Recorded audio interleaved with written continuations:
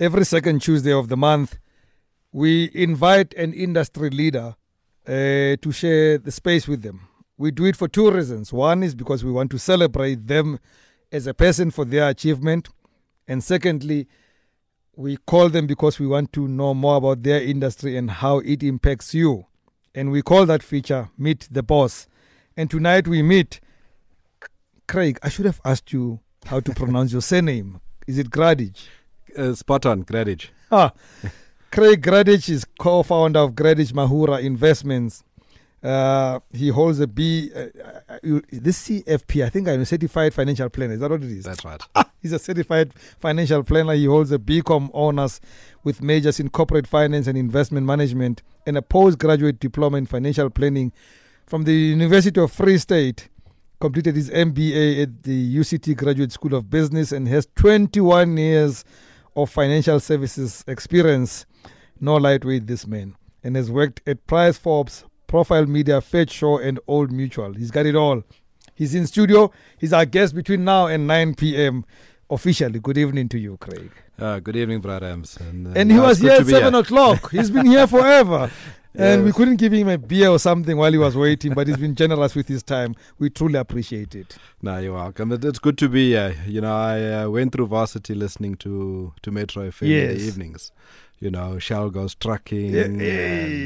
Nobody can imitate that voice. Nobody can do what Treasure used to do. We could never. Yeah, we all grew up listening to those voices. So very good for me to be here. Yes, we truly appreciate it. I've walked a journey with Metro. Yeah. So, let's talk about your journey. Where does it all begin? Where does Graig come from? Where was he born? Yeah, so Graig was born in Durban, Addington Hospital, kind of late 1973. And interesting time in the country, interesting time in, to be a non-white South African. Yeah. And, so I grew up in Durban, in a little colored area called Newlands East. Newlands, yeah. Yeah, so that's where I earned a lot of these stripes that you can't really see under the shirt. Went to school in Hillview and then, decided at a fairly young age that I needed to, spread my wings. So when I finished school, I went to varsity at Wits. Partly because I had gotten a scholarship to go to Wits. So I'd applied and I'd gotten in at all the universities. But the one that came with the invoice already settled was Wits. Yeah. So that's me. Newlands is a tough place. It's a good place. Yeah. You learn about community. You learn about the importance of knowing your neighbors. Yeah. Still have very good friends from that part of the world. Yeah. And 3 brothers. Unfortunately, my dad passed away when I was 5 years old.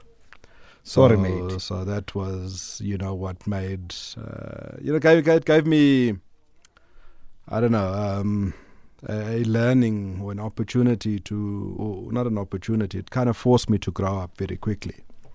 So I think I had my first job at the age of 8 as a paperboy. Really? Yeah. Wow. So I was one of the youngest paper boys. The criteria was you had to, the guy that owned that particular block. Yeah. You gave us a few numbers, and whoever answered first, got the most right. Because back then you were delivering papers, you had to know how much to collect, how much change to give. And I got them all right, and I was first. And so I got the job. It explains why you ended up studying this kind of stuff you studied. So that's, so mathematics and numbers is something that I enjoy. As you grow up in Newlands and Devon in general, what is inspiring you as a young boy, as a teenager? What are you seeing around you? What are the things that you're thinking about and planning about? Yeah, I always say I never had to look too far for inspiration because, my mother was a young single lady. Or widow, 28 years old, 3 boys, 1 6, 1 5, and 1 4 months old. And, like South Africa in the late 70s, early 80s wasn't a place for a single colored mother. Yeah.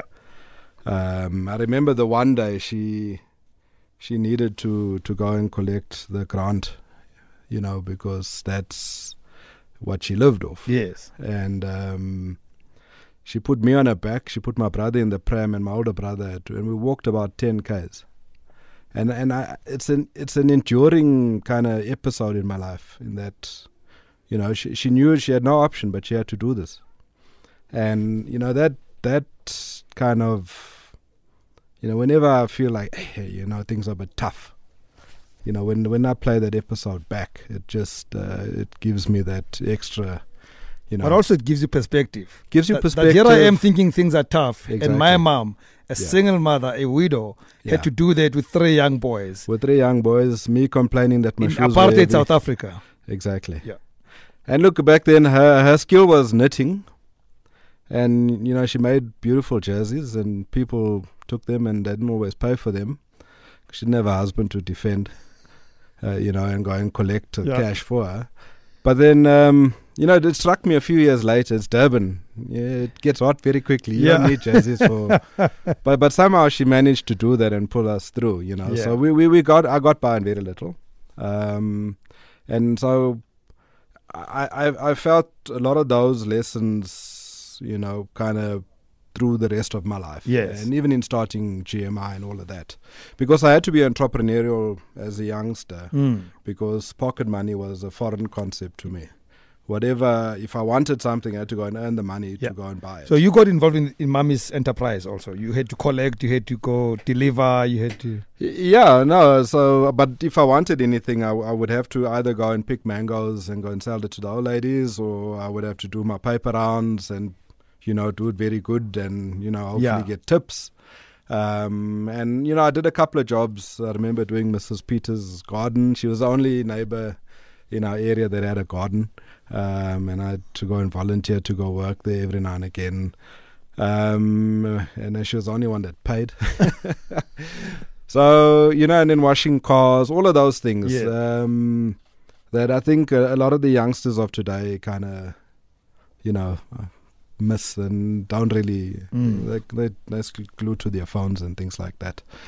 But to work and get paid, I think it gives you dignity, it gives you freedom, and it just, as you build on that over the years, and you learn to scale and you learn, Yeah.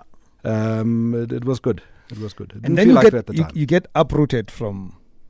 Yeah. At the time, Natal, it was not KwaZulu Natal. Yes. And you come to PWV or whatever it was. It was Transvaal. Yes. You come to Witwatersrand. Yes. Had you been here before you came to Wits? Was it your first time coming to Johannesburg? What was the experience? Yeah, like? So I'd been just for an interview. Yeah. For the bursary. And I remember even that interview, I wore my matric dance outfit to come there. And so the big city did kind of overwhelm me initially. Mm-hmm. But eventually you kind of learn, this is my territory, and then slowly expand. Yes. And get used to, Wits, Braamfontein, Newtown. Yeah. Yulbra was still a melting pot back then. Yes. Still a good place to go to. And then went to a church called, I'm going to get nailed for this. You're probably not going to heaven. Sheesh, Pastor Ivor's going to nail me. So I went to church at the bottom of Hillbrow. Yeah. I'm giving my age away. Yeah. I'm not forgetting details like this. And Central Community Fellowship. Yes. And met the most wonderful people there. And they helped me settle down. So I actually was initially at my cousin's place in Bez Valley. Yes. And pretty much walking everywhere. So walking from Bez Valley to Joubert Park where the church was, and then walking from Wits there to the church. And so I kind of gotten to know Johannesburg by walking it flat initially. As a 19-year-old male, it's it was good for me. It was a bit intimidating at first, but this place grows on you. It's got an energy. It's got an energy. Yeah. Our guest on Meet the Boss, Graig Gradidge, co-founder of Gradidge Mahura Investment. He's currently telling us his own personal story. We're going to get to other stuff shortly. You finish your first degree, your BCom. You do BCom honors. So you did up to honors. You didn't break it. Yeah. So I did my undergrad at Wits, and then I needed to start working so I could earn money and start supporting. And then so I went to UNISA for the honors. Okay. Yeah. When do you then go corporate, and where does it start? So I went corporate immediately from graduating. Price Forbes had picked up the tab after. So I'd given up accounting during Wits and took up insurance and investments and corporate finance instead.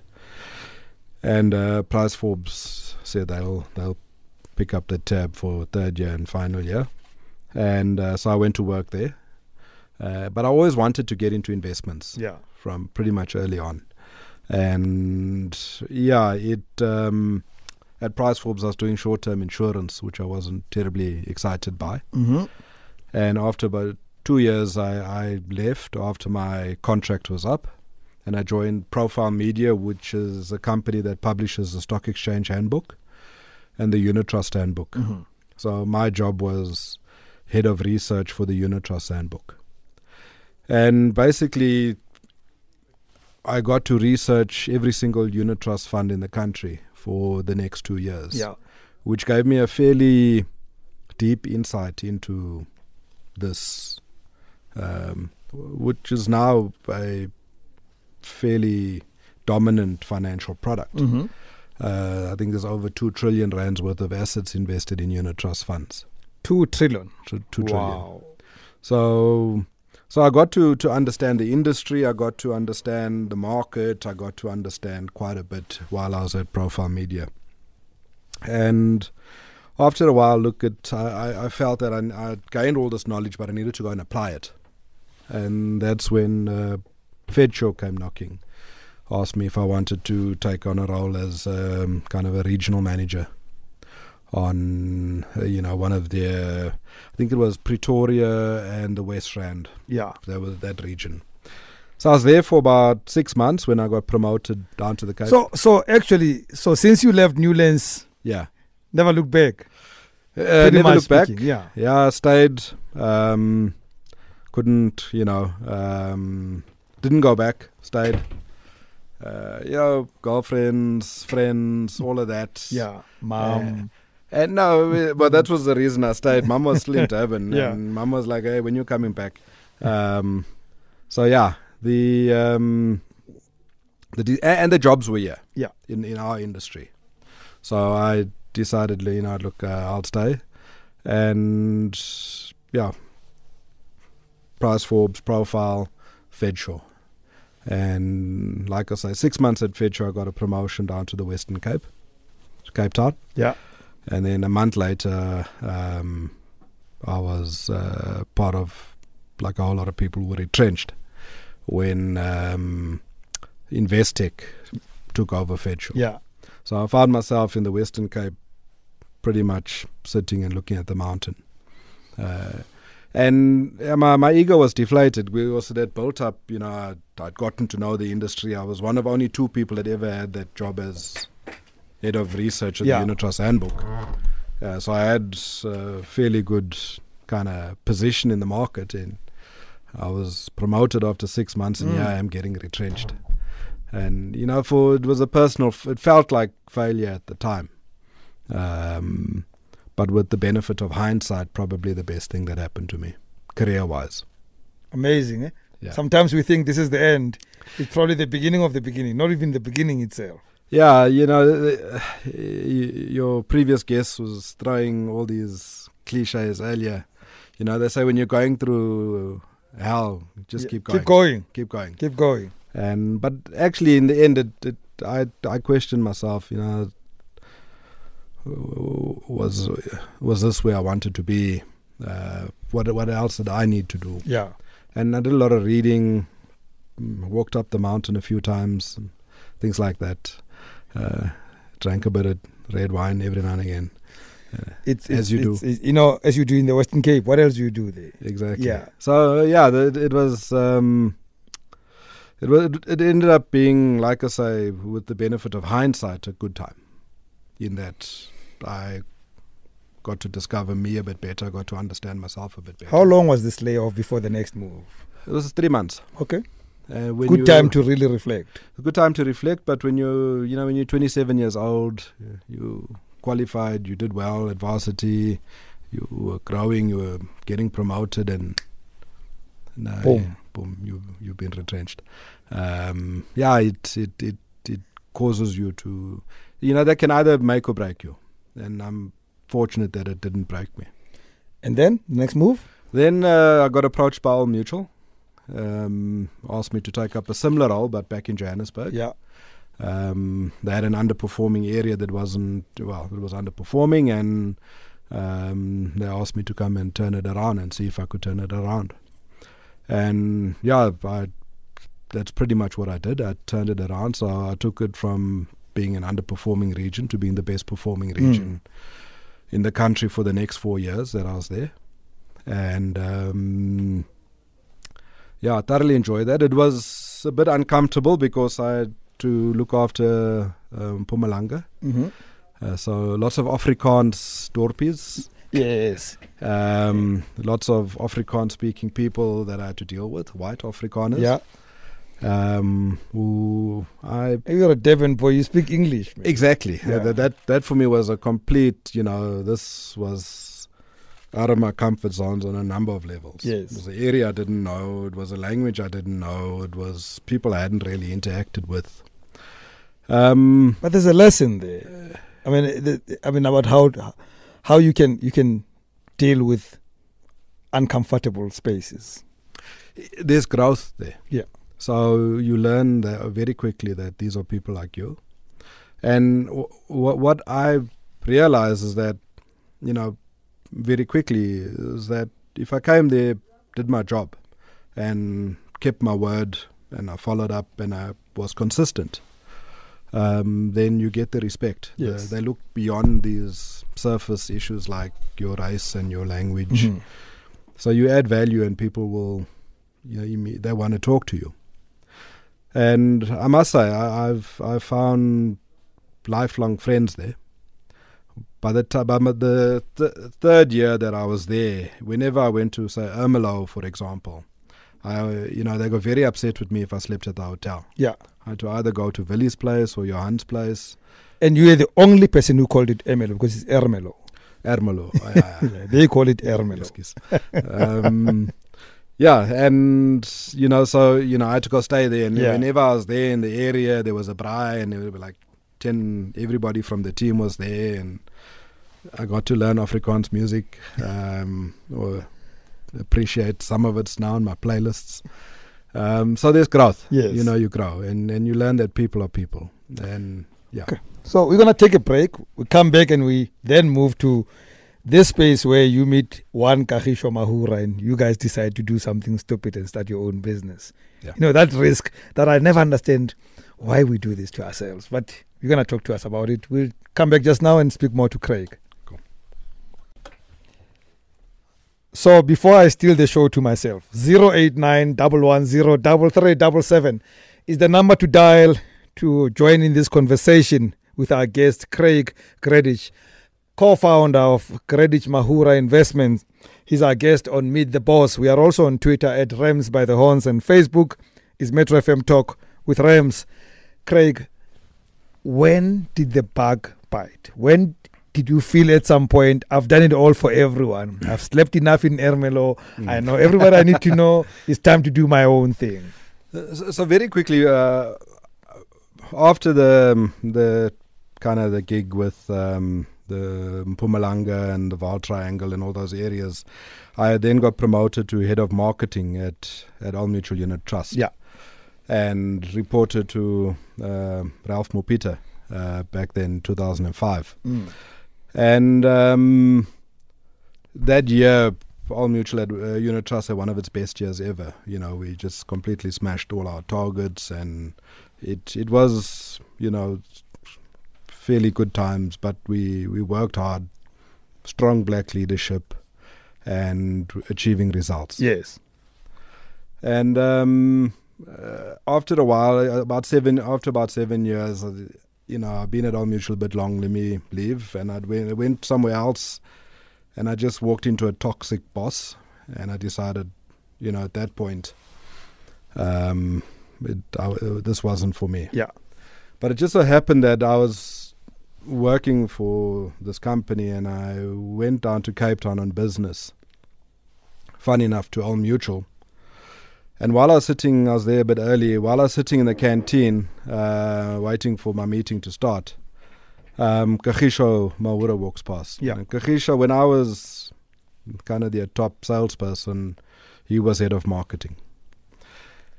And we were just 10 minutes before I saw Kagisho, I'd read the Business Day. Yeah. There was an article about MTN Asonge. And what struck me in that article was that this fantastic deal that had been presented to black South Africans, only 81,000 people took up the opportunity. And that's why I want to talk about when we get to the issues about investments. And that was, so I looked at that and I thought, geez, because I personally had applied for the maximum number of shares. It's a fantastic deal, a 2-year, for effectively a 42% discount. And they completely removed the risk from the investment. And so my expectation was that a lot more people would participate. Yes. So while I was excited about the fact that I'd gotten my full allocation, there was this thing in my mind saying, but so many people have missed out, So even if 1% of people who qualified to buy those shares had participated, that number would have been 500,000, not 80,000. So I was thinking about that, and Kagisho walked past, and Kagisho had read the same article that morning and had the same questions. He had participated in his personal capacity, and, he was also wondering, why is it that he's applying for the maximum number of shares, but his friends and his family are not. So we were talking, and he said, what is the problem? We had both read a statistic about 3 months before that, which said that the average financial advisor in South Africa was 52 years old, white, male, and Afrikaans speaking. And that we felt was part of the problem, because a 52-year-old white male would not talk to you about MTN Asonge. Yes. Chances are he'd be quite bitter that there was an MTN Asonge there. Like they are at Sasol, the other guys. Exactly. Yeah. So, but then the market was moving because the growth was happening in that the black middle class. There was this emerging black consumer and investor that was coming, but they were not getting the right advice. So I think some were there by fluke, others were there because they were told to be there, but people were not getting the right advice. And so Kagisho and I said, listen, Yaman, what are we going to do about this? What can we do? And we knew that where we were, we couldn't do anything. So while I was working where I was working and he was back at Old Mutual, we could not tackle this problem, this issue. So we decided that we would continue talking, and pretty much a month later he resigned from his job, because one of the license conditions was that you had to work under supervision of another experienced and licensed financial planner before you yourself could get a license.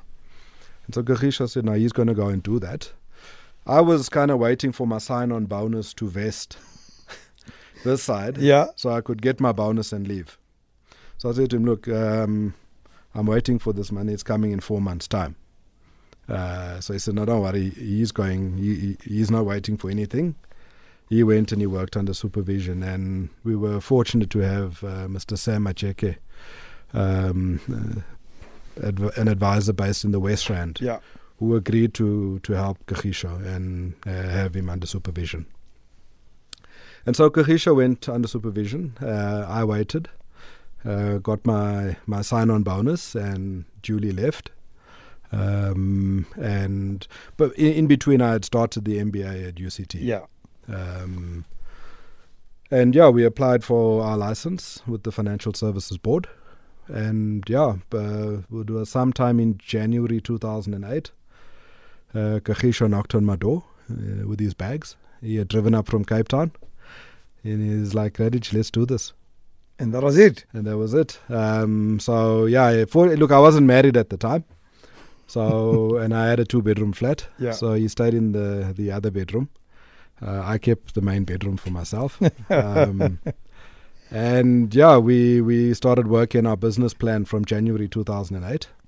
And that was the genesis of Gradidge. And that was the Mahura. genesis of Gradidge Mahura Investments. Well, I tell you what, I have it's only a suspicion. Because on the line there's a person called Kagisho. I can only suspect that it must be Kagisho Mahura. Good evening, Kagisho. Good evening, Rams. How? Very well, thank you. How are you? No, I'm very good, thank you. Are you the culprit that made this man move out of the comfort of a salary to start a business with you? But that guy was ready boy before I was.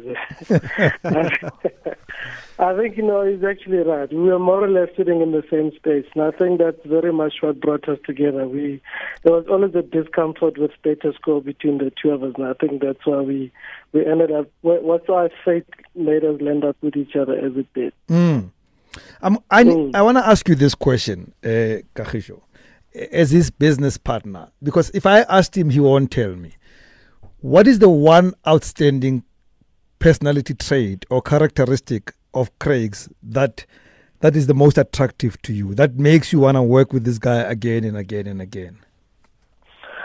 Look, I can tell you a few. I think that one that stands out very clearly is Graig's work ethic. I think that's the one thing I don't think either of us have ever thought about, is about not pulling your weight in the business. I think that if you're going to go into business with somebody, that's a big one. And I think Graig and I share that at a very deep level. I think in another one, and I'm saying this because it's so fresh in my mind, because Graig and I are mentoring young guys that are starting their business. And one of the things they ask me all the time is, how did you guys last for 10 years? And I tell them there's a couple of things that worked, which I think are very good for Graig and I. One was the work ethic, and the other one was integrity. I think there's a very clear, simple trust and respect between us, because I think you're dealing with a man of integrity, and that I think is one of the things that holds the partnership together.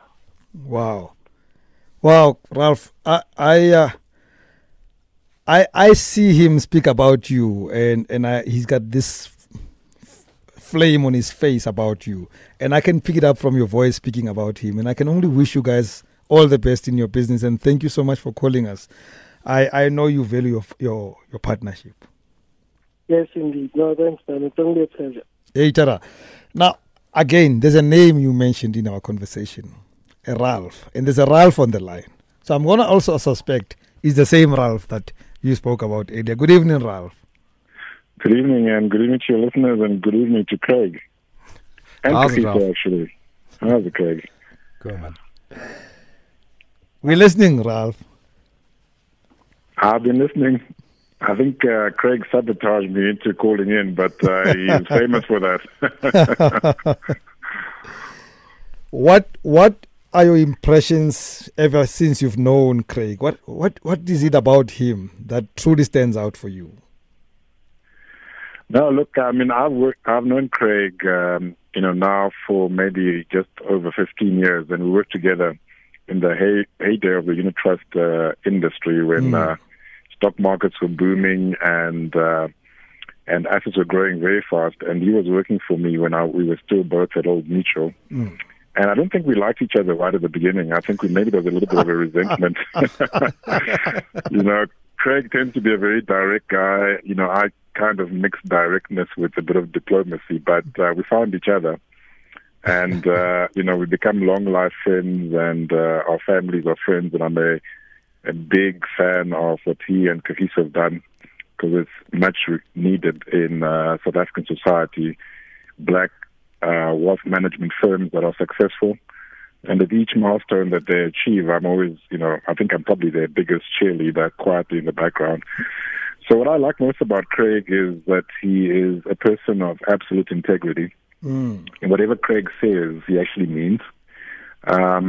He's a driven and I think probably one of the best examples I've seen of black excellence or excellence in general.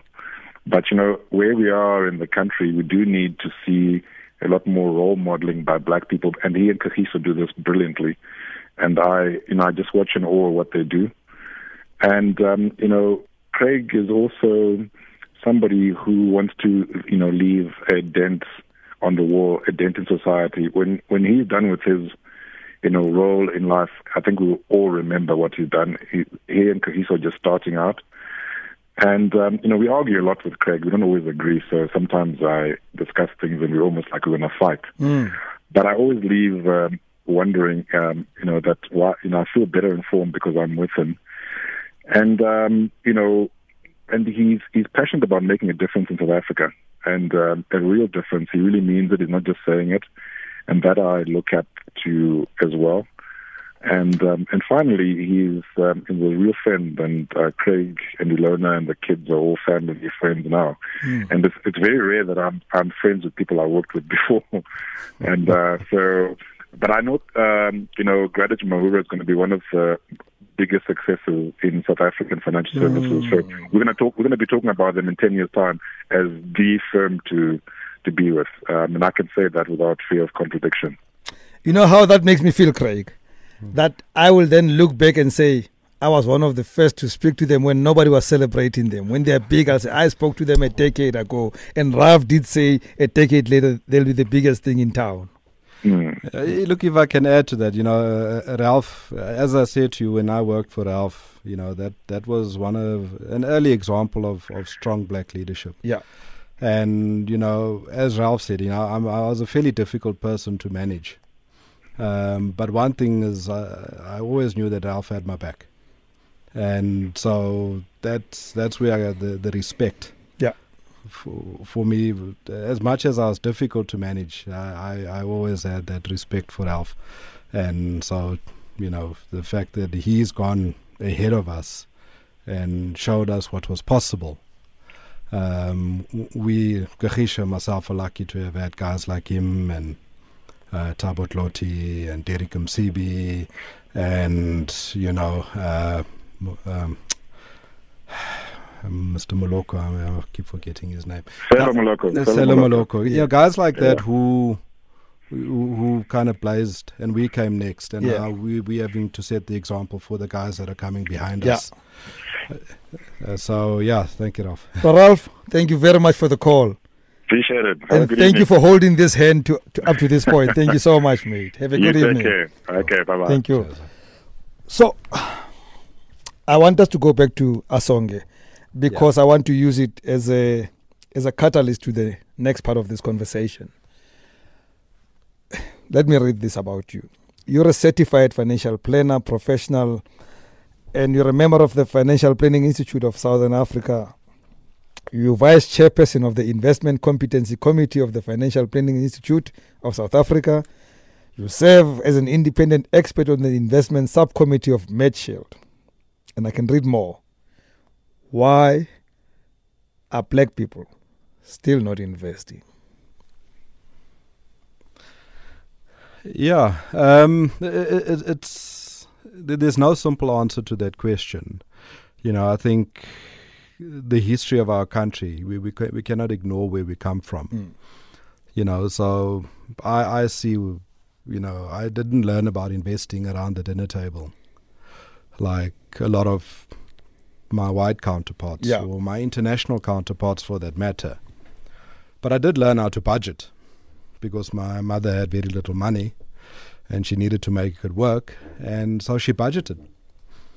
And so I think because our parents did not have the opportunities, they did not have money to invest, but they taught us things like saving in a group, so stokvels. So the principle of budgeting and saving, and I think we now at that place where we are seeing more and more black people now investing. Yeah, and Cecil Inzalo and Putumanati and MTN Asonge, MTN Zakele Futi, Yebo Yetu, all of these deals, they've been part of that. So, Putumanati got 100,000 investors, Cecil Inzalo 300,000. And so, and people are now seeing the rewards. Hold on, this, today Cecil Inzalo declared the final dividend of 85 Rand a share. After tax, it works out to about 73 Rand. But if you put your money in at day one, you've got 4.6 times, 460% return. You didn't get that. That's nothing to laugh at. You didn't get that from the JSE. Yeah. So this problem is going to be, how do you eat an elephant? It's one bite at a time. So we're making progress. And I think what we've done is we said there was nobody talking about broad-based BE public share offers. Yeah. So we said we'll talk about it.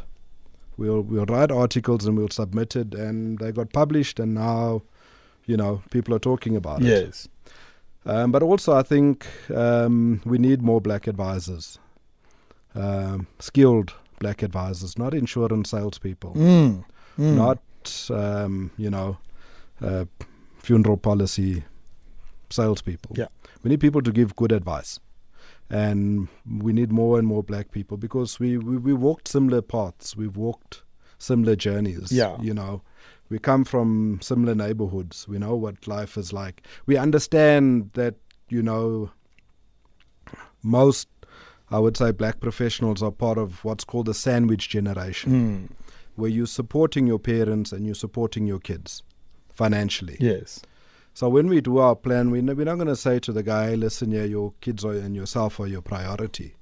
Because we ourselves are in that sandwich generation. We ourselves are supporting parents and nieces and nephews and brothers and uncles and aunties and, the neighbor that looked after you when your mother went to work and you got home from school. We understand that. Yes. So we incorporate that into our planning. So the important thing is that people get that understanding, Let me take another call. I still want to quiz more about, I still sit here and think even basic financial planning is not been done, and maybe not even huge investments, not even in schemes, but just people taking care of tomorrow. Yes. That we're still not doing it well. And I dare suspect that part of it is the fact that, yes, a lot of people who knock on my doors want me to buy a funeral cover. Sure. But we'll get back to that because there's a caller here. They call themselves an executive intern of Gradidge Mahura Investments. Ish. Good evening. Good evening, sir. How are you? I'm very well, thank you. How are you? I'm fine, thanks. Send my regards to Graig also. I'm Lebogang Kolopi. Lebogang Kolopi? Yes, calling from Potchefstroom. Yeah. Yeah. Yes. So what do you mean by executive intern? I was the first intern of Gradidge Mahura I ever had last year. So okay. So you're at the top of them all. You'll always be the number one. Yes, I'm the number one. I had the privilege of working with the likes of Graig and Gradidge, and the knowledge that guys they have for the industry is quite massive, and we need such people on the industry also to educate industry and what kind of product to invest in, because people are being given products which are not suited for their needs. So I just wanted to say thanks to Where are you now? What are you up to? I'm based in Potchefstroom. I'm still an intern in the other firm. Okay. Yes. So you're the next big game. Yes. Great stuff. Thank you, mate. Thanks very much. Have a good evening. Thanks, Lebo. Okay, thanks. Yeah. Graig, and I don't want to diss other people. Sure. But I'm still bothered that at the basic level, that a lot of people, a guy who's got a 27-year-old yes, with a degree and maybe a little flat somewhere, if I ask them now that if you dropped dead now, what do you look like? What's your situation like? And They probably have a funeral cover. Sure. And that's about it. Yeah. Why are we still there? Yeah, as I said, I think it will take time for us to get away from there. It's not a uniquely black thing. So it's kind of poor financial management is a global phenomenon. I think our history kind of exacerbates our problem. Yeah. So that there's no generational handover of wealth. So we don't get this head start that many of our international counterparts get. You know, grandma dies and, you know, all the grandkids are getting $1 million, whatever. That kind of thing. Yeah. So what the function of this current generation is to build that foundation that the coming generations can then build on. So we got the dirty work. You know, when you put a building up, you know, you got to take a whole lot of dirt out of the ground to build a proper foundation. Yeah. And that's just this generation's responsibility. So that people can see, oh, okay, if that's what they did, you know, got their life cover, got their estate planning in order, all of that, started businesses and built real generational wealth. Yeah. And it's as soon as we have more examples of people we can relate to, people that come from our areas, that went to the same school that we went to, that built incredible wealth, then we can say, oh, it's possible. It wasn't possible when it was just Yanni Mouton and, you know, these other people who went to different schools and lived in posh neighborhoods. Yeah. We couldn't relate to that. So I think we need more and more people to build businesses, to build wealth, to be responsible with their money so others can see. I want us to spend the last 10 minutes talking about actually having a live financial planning education session here. You know, just the basics. Some of the things that you want people to understand and to know and to do today, tomorrow. Yes. When they wake up tomorrow after listening to us, I want you to give them basic tips so that, you know, at the very least, that we can take care of the basics before we even talk about the big stuff. But take a short break and we'll do that. Okay. So I personally don't mind if you don't call again, but I will mind if you don't listen to this part of the conversation, because I thought we should end this on a very educational note. And Graig, I'm going to ask you really to share with our listeners some key lessons that we need to understand about financial planning. And beyond the lessons, some few things, one or two things that we can do immediately, even if all we have after our expenses, after taking care of everything in our lives, we're still left with 100 rand. What can we do practically with the little that we have? Yeah, so I think very importantly, before I give you the practical, I think it's important to have the right mindset. Yeah. So this is not something that you're going to solve in the next week. If you have a long-term mindset where you say, I want to achieve this financial independence over, you know, the next 15, 20 years. So when I look back at that point, I'll be financially independent.